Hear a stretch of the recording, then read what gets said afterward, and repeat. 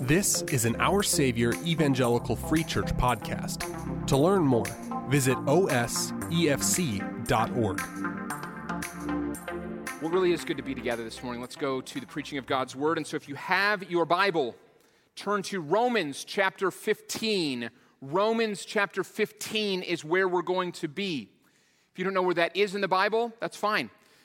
Go ahead and look at the table of contents. Just like any book, your Bible will have a table of contents. If you're using the Bible in the rack in front of you, our Pew Bible, it's going to be on page 949.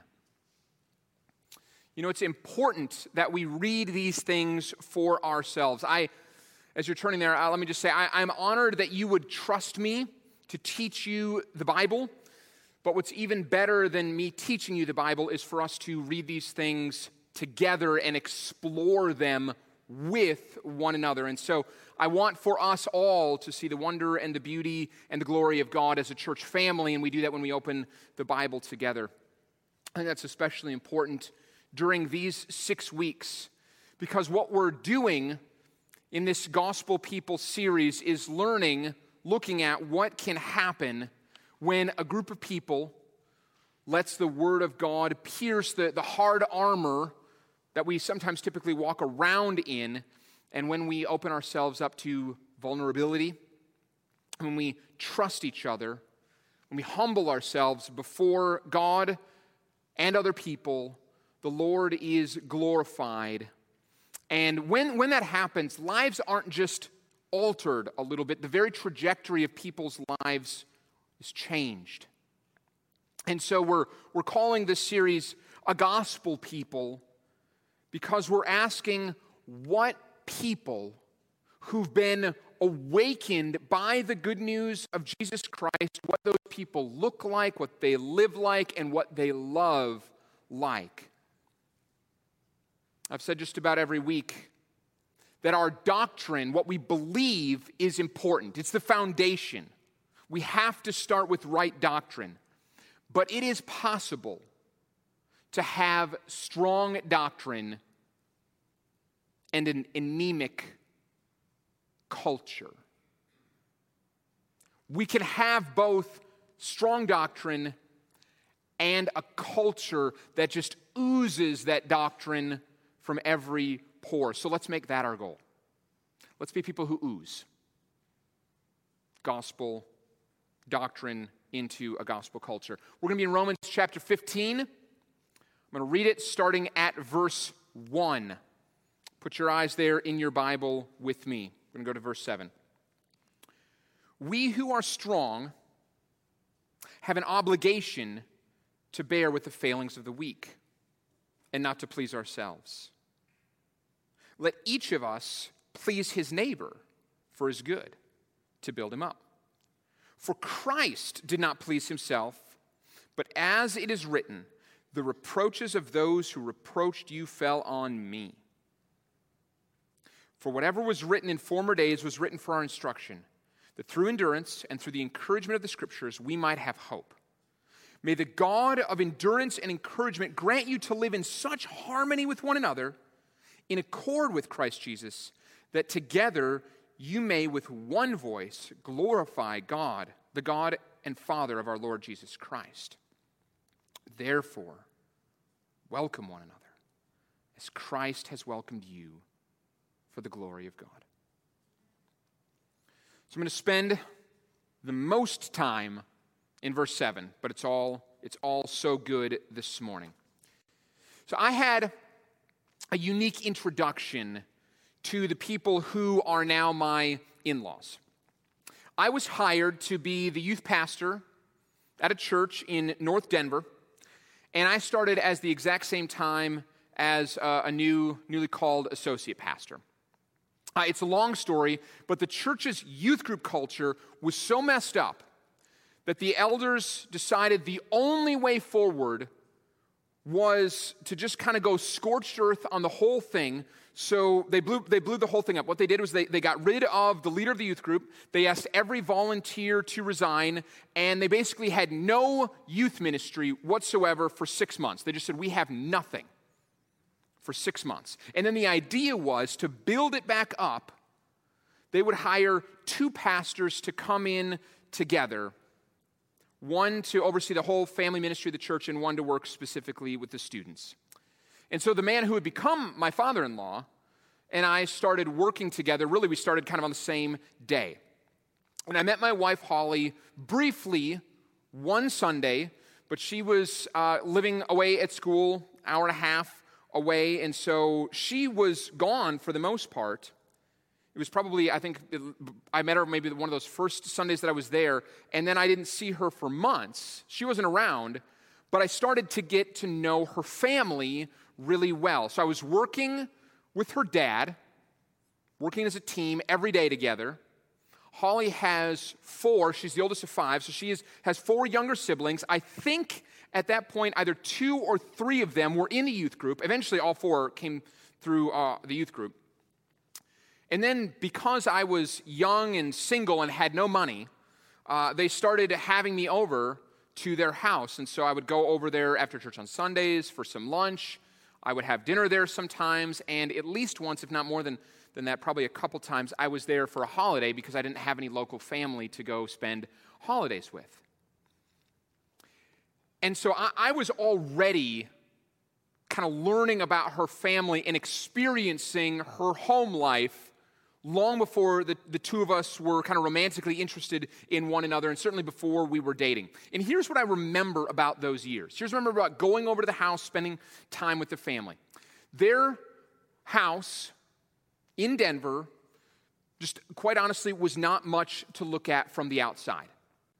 It was an older ranch style, pretty small, in a neighborhood that probably wasn't going to be anybody's first choice of a neighborhood to live in.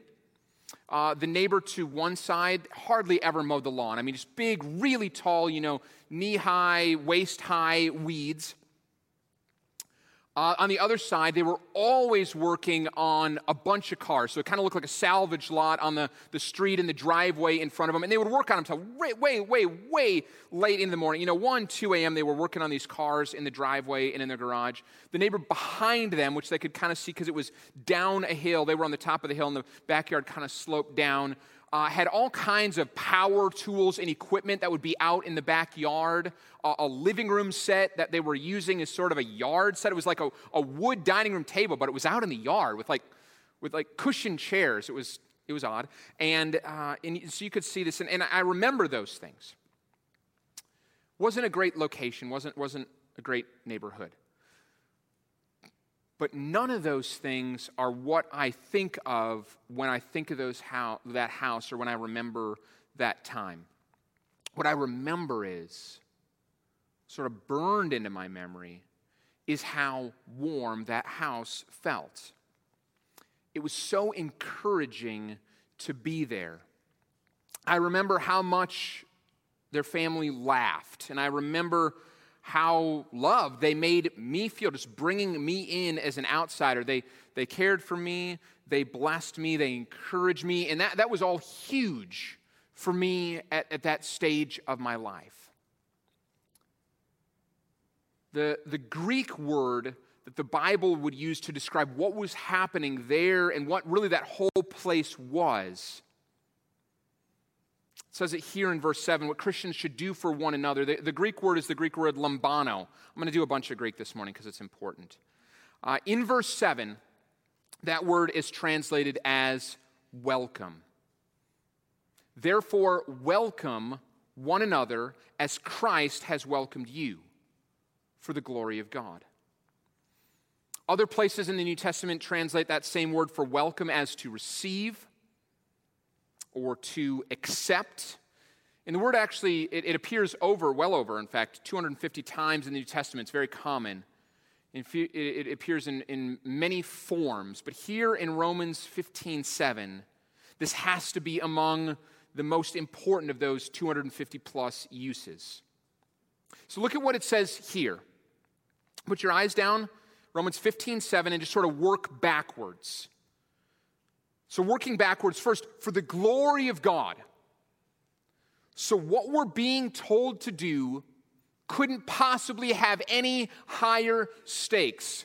God is the grandest being in all the universe. All this exists for his glory, and so to glorify him is the most important thing. Stakes couldn't be higher. And we should do this thing that we're going to be told to do for the glory of God. First, we should do this as Christ has welcomed you. So then we should ask, well, if we're going to do this for the glory of God, and we should do it like Christ did it, how has Christ welcomed us? For instance, you could look earlier in this letter for an answer to that, where it says, while we were still sinners, Christ died for us. So the way that Christ welcomes us is not after we've cleaned ourselves up or proved ourselves worthy or even gave Jesus any reason to believe that we were anything beyond just a lost cause. Even then, he died for us. He gave himself up for us. So that's at least one small way to answer, how does he welcome us? And then the beginning of the verse told us what we're supposed to do. Welcome one another. That way.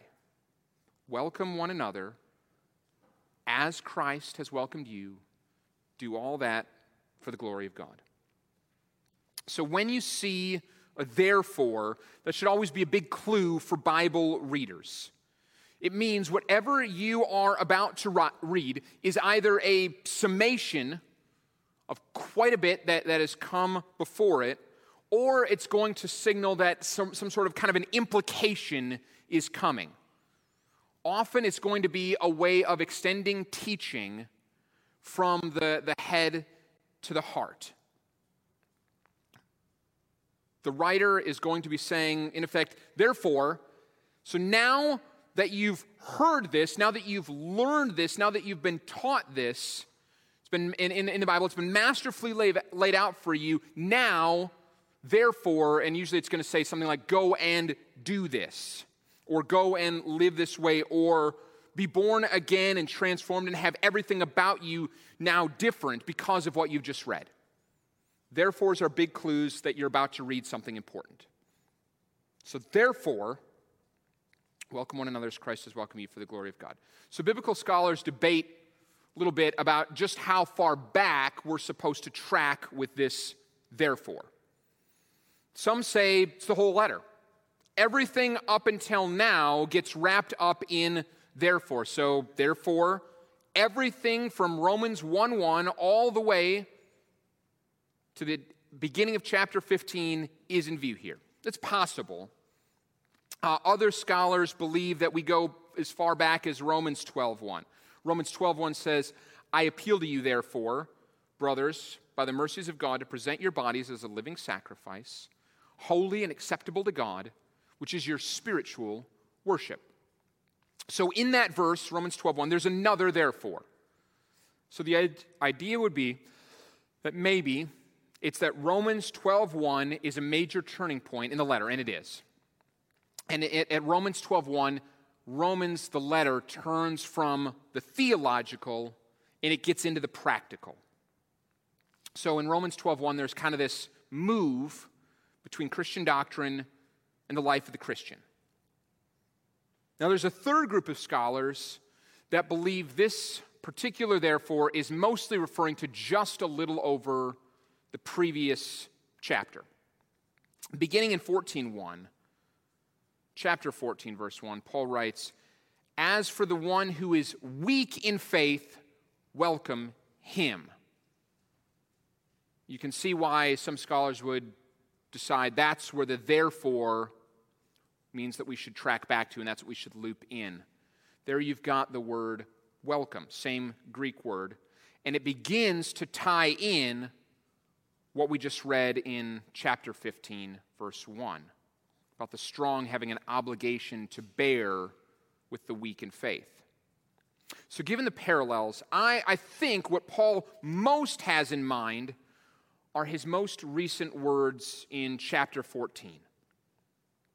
And then so far into chapter 15. So somewhere between 14:1 and 15:6 is what Paul most has in mind when he writes this therefore.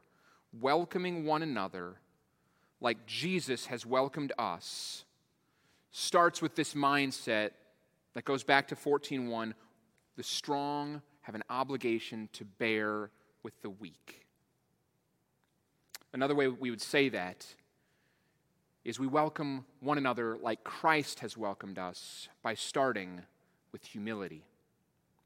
As Christ was strong, but gave himself up for us in our weakness, so it will be with us that we should welcome or receive or accept each other. When we think we are strong, it is then our position to serve, to look for ways to bless, to humble ourselves before the weak. And we're going to need to do that through humility. Because that kind of obligation, that kind of action requires a great deal of sacrifice. And it's going to take a lot of patience. And patience and sacrifice are what humility is all about. So look at Romans 15:7, and I really want to do this in three pieces. It makes the most sense to do it like this. First, I want to just ask a little bit more because it's so key. There's so much good stuff here. How Christ has welcomed us. I already read you John 1:12. I already read you earlier in Romans. I want to read you John 1:12. It's so good. Second, to see then how Christ has welcomed us, how we can possibly have strength to welcome one another. And third, how all of that glorifies God. So that's the rest of our time, right there. That's the rest of our time. How Christ has welcomed us, how in that same spirit we can welcome each other, and how that will glorify God. So to do that, back to this word lambano. Here it's welcome. If you've got the NIV open in front of you, it's accept. If you go back, read the old King James Version, it's receive. And those feel like passive words. But welcome or accept or receive can all be very active. So think of welcoming somebody to your home or receiving guests. Receiving guests, welcoming people to your home is a lot more for most of us than when somebody rings your bell, you just kind of yell, "Doors open, come on in," and you just kind of wait in the back and say, "Make yourself at home. If you want something, grab it." Most of us don't do that. When we want to receive somebody into our home, when we want to welcome somebody into our home, what do? We prepare, right? We clean. Now, my wife wants, the level of cleanliness we need to have at my home is people might not actually live here. Like Holly wants you to come to our house, and it's so clean and it's so organized that you wonder, do people actually live here? And I tell her all the time, like, sweetheart, people understand that our family is actually living at this house. This isn't like our guest house, and then we have another house that we go to across the street, and that's where we keep the mess. It's okay if like they see our shoes. They understand that we own and wear shoes. But we clean. We clean the house. We make food. We might unlock the door, and when they ring the bell, we go to the door and we invite them in. And we open the door for them. Sometimes because I don't want it to be awkward. You ever go to somebody's house and they do that thing where they kind of open the door, but then they stand there and they're kind of hunched over and they're trying to hold the door open, so you have to do that kind of thing where you kind of like awkwardly shimmy past them, like go out and hold the door open or just get out of the way. Let's not make it weird. So we open the door for people and we invite them in and we say, "Hey, can we get you something to drink? Can we get you something to eat? Here's a comfortable chair that you might sit down in." And so to welcome somebody, to receive somebody, is not actually passive at all. It's very active, and that's how Jesus is toward us. It would be perfectly acceptable for Jesus to say, "I'm in heaven, doors open." But here's the truth of that. None of us would be able to enter through the door because of our sin. And so this is what Jesus does. The Gospel of John, starting in verse 9, says it this way. John 1:9. "The true light, which gives light to everyone, was coming into the world. He was in the world, and the world was made through him. Yet the world did not know him. He came to his own, and his people did not receive him. Now, receive is that same word, lambano.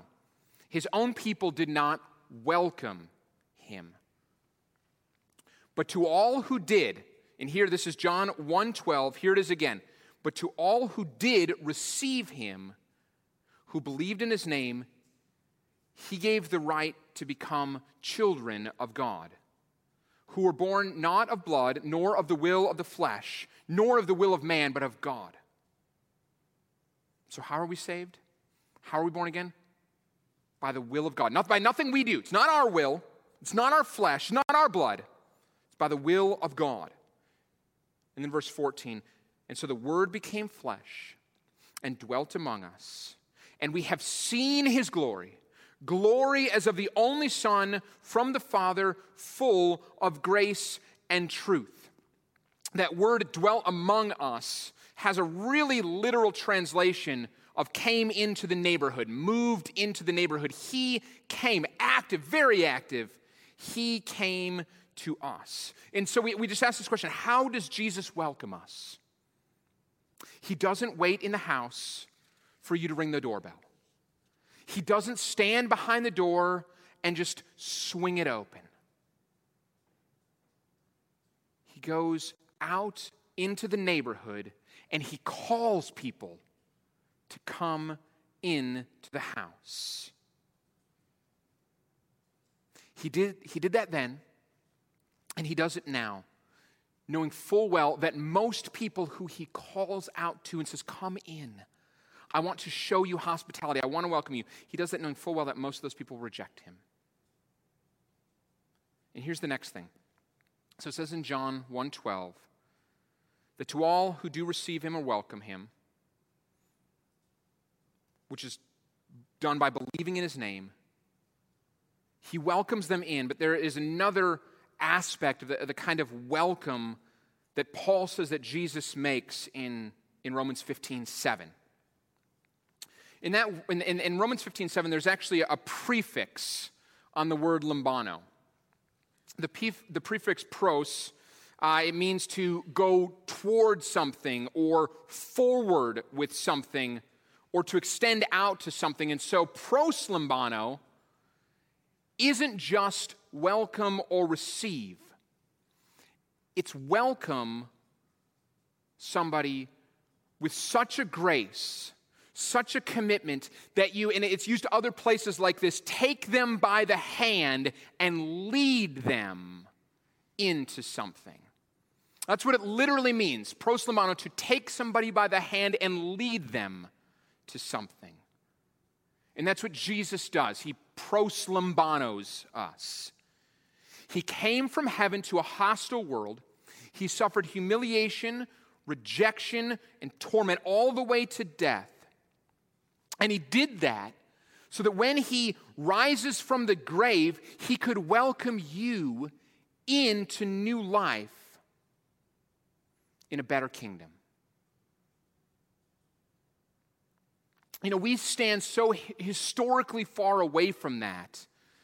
It can be kind of hard for us to hold on to that as something that really happened. But there's also a kind of kindness and a kind of a confidence from knowing that Jesus finished that work on the cross so long ago. That actually happened. Like one day he actually died. A few days later he actually rose again. But being so far away from that is actually a good position for us to be in some ways. So we already said, Romans 5, that while we were still sinners, Christ died for us. But the Bible also says that Jesus' death was sufficient to cover all the sins that we have ever committed and all those that we have yet to commit. So in Hebrews 10:12, it can say that Jesus offered a single sacrifice. It was forever sufficient. So there's no more work that needs to be done for you to be forgiven of sin and freed from its clutches. And so if you ever wonder, well, I hear about the grace of God. I hear about this welcome of Jesus. But I can't help but wonder, I can't help but doubt that he probably didn't intend that welcome to be extended to me because this is what I've done. Or this is what I think. Or these are the depths of my depravity. Or if he knew what I was thinking about or what I wanted or what I've almost done, he wouldn't extend that kind of a welcome to me. If you ever wondered that, so does Jesus still extend his welcome? The answer is absolutely yes. He still extends that welcome. He still gladly takes you by the hand and leads you in.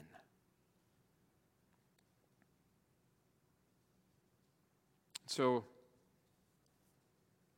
if you have sin, and you do, if you have secret sin, and you do, even your sins from this coming Wednesday, Jesus has seen, his death has paid for, and he welcomes you into his kingdom with his grace into the family of God. And then Paul says that's the kind of welcome that you should extend to one another. And so that's the second part of what Paul says. The kind of welcome that we are to give to one another, that we are to have for one another, starts with things like gratefully bearing the failings of the weak, not looking to please ourselves, looking for opportunities to build others up. And so he writes in verses 1 and 2. And we can wrap under that, all that, under the headline of humbling ourselves before other people. Humility is what happens to a person and among a group where there is an honest belief that they have been welcomed by the living Christ. And I just want to read that statement again, and I kind of want to break it down a little bit because it's important. Humility is what happens to a person and among a group where there is an honest belief that they have been welcomed by a living Christ. Andrew Murray wrote a little book on humility published in 1895. And I much prefer to learn about humility from people who are dead because I know that they've finished the race well. So Murray wrote this: "A dead Christ I must do everything for. A living Christ does everything for me." And what he meant was, if Jesus was just a gentle guy, kind guy who lived and then he died, then it's all on my shoulders to live up to him. But because Jesus lives presently today, I don't have to live in the doubt or the fear that I might fail at that. I don't have to fear that I might be taken advantage of if I'm humble or try to serve other people. I don't have to worry that I might be passed over or I might not be recognized. Because Christ is alive, I can humble myself before other people and I can serve and I can please others. And where I see their weakness, I can be patient with them. And I can look for opportunities to build other people up because I'm not threatened by other people.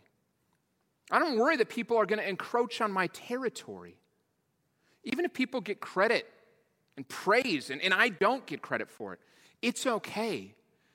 Because my worth, my value, the things that define me, they're not in these worldly and earthly accomplishments.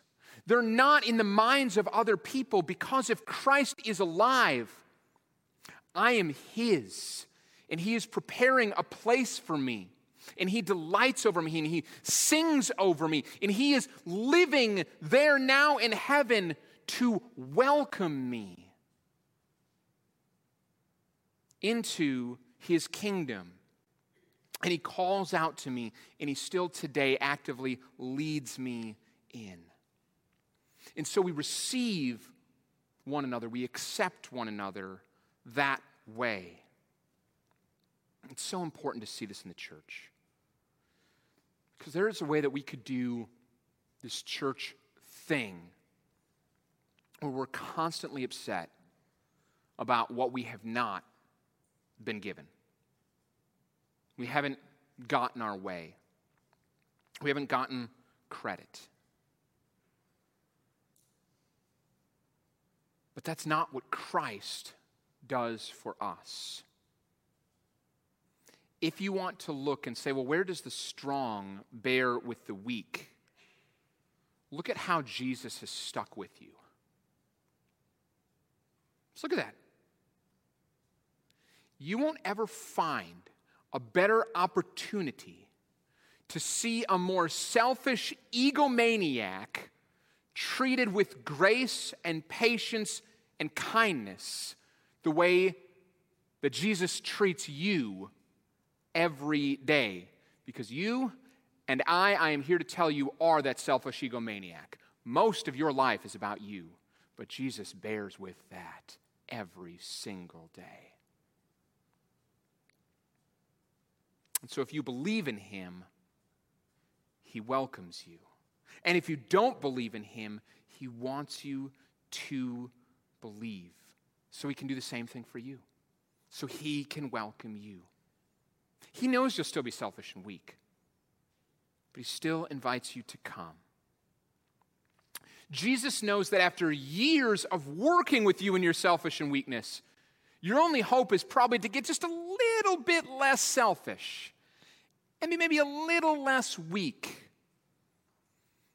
But he still looks forward to starting with you as soon as possible. And then there's a third phrase here. When we welcome one another as Jesus has welcomed us, God is glorified. When we come together and somebody offends someone else, but they are quickly forgiven. When somebody thinks, oh, this person is so hard to talk to, they're so draining. But instead of focusing on that, they remember this person probably doesn't have a lot of other people to talk to during the week. They're probably pretty lonely. And so I bet you it would be an awfully big blessing to them if I just stood here for a few minutes and talked with them. Somebody prays on the way to church, Lord, just give me somebody to encourage this morning.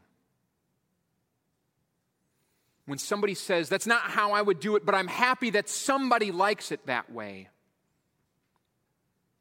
When somebody serves, prays, or cleans up and nobody else knows about it. In those things, the glory of God is seen. I was thinking about some of the most beautiful places in the world that I've been. I've been to the Grand Canyon, beautiful.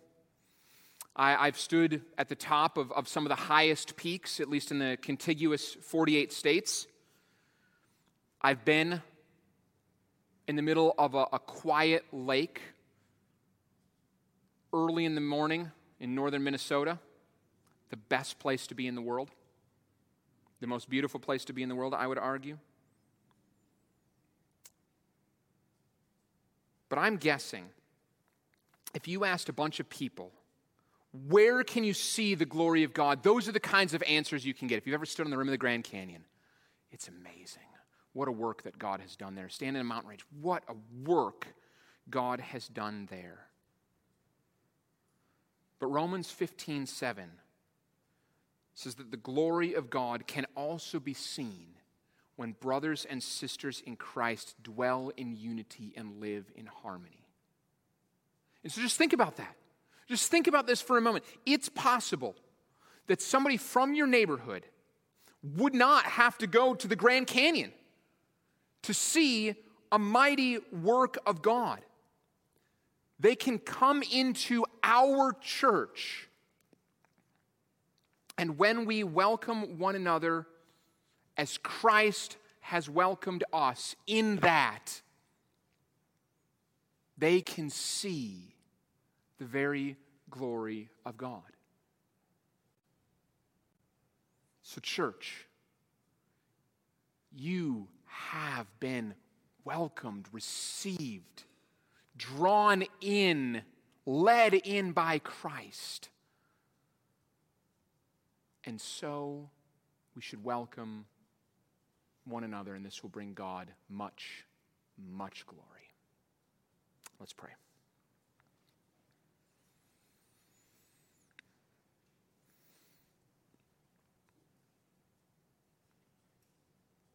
God, our desire is for your glory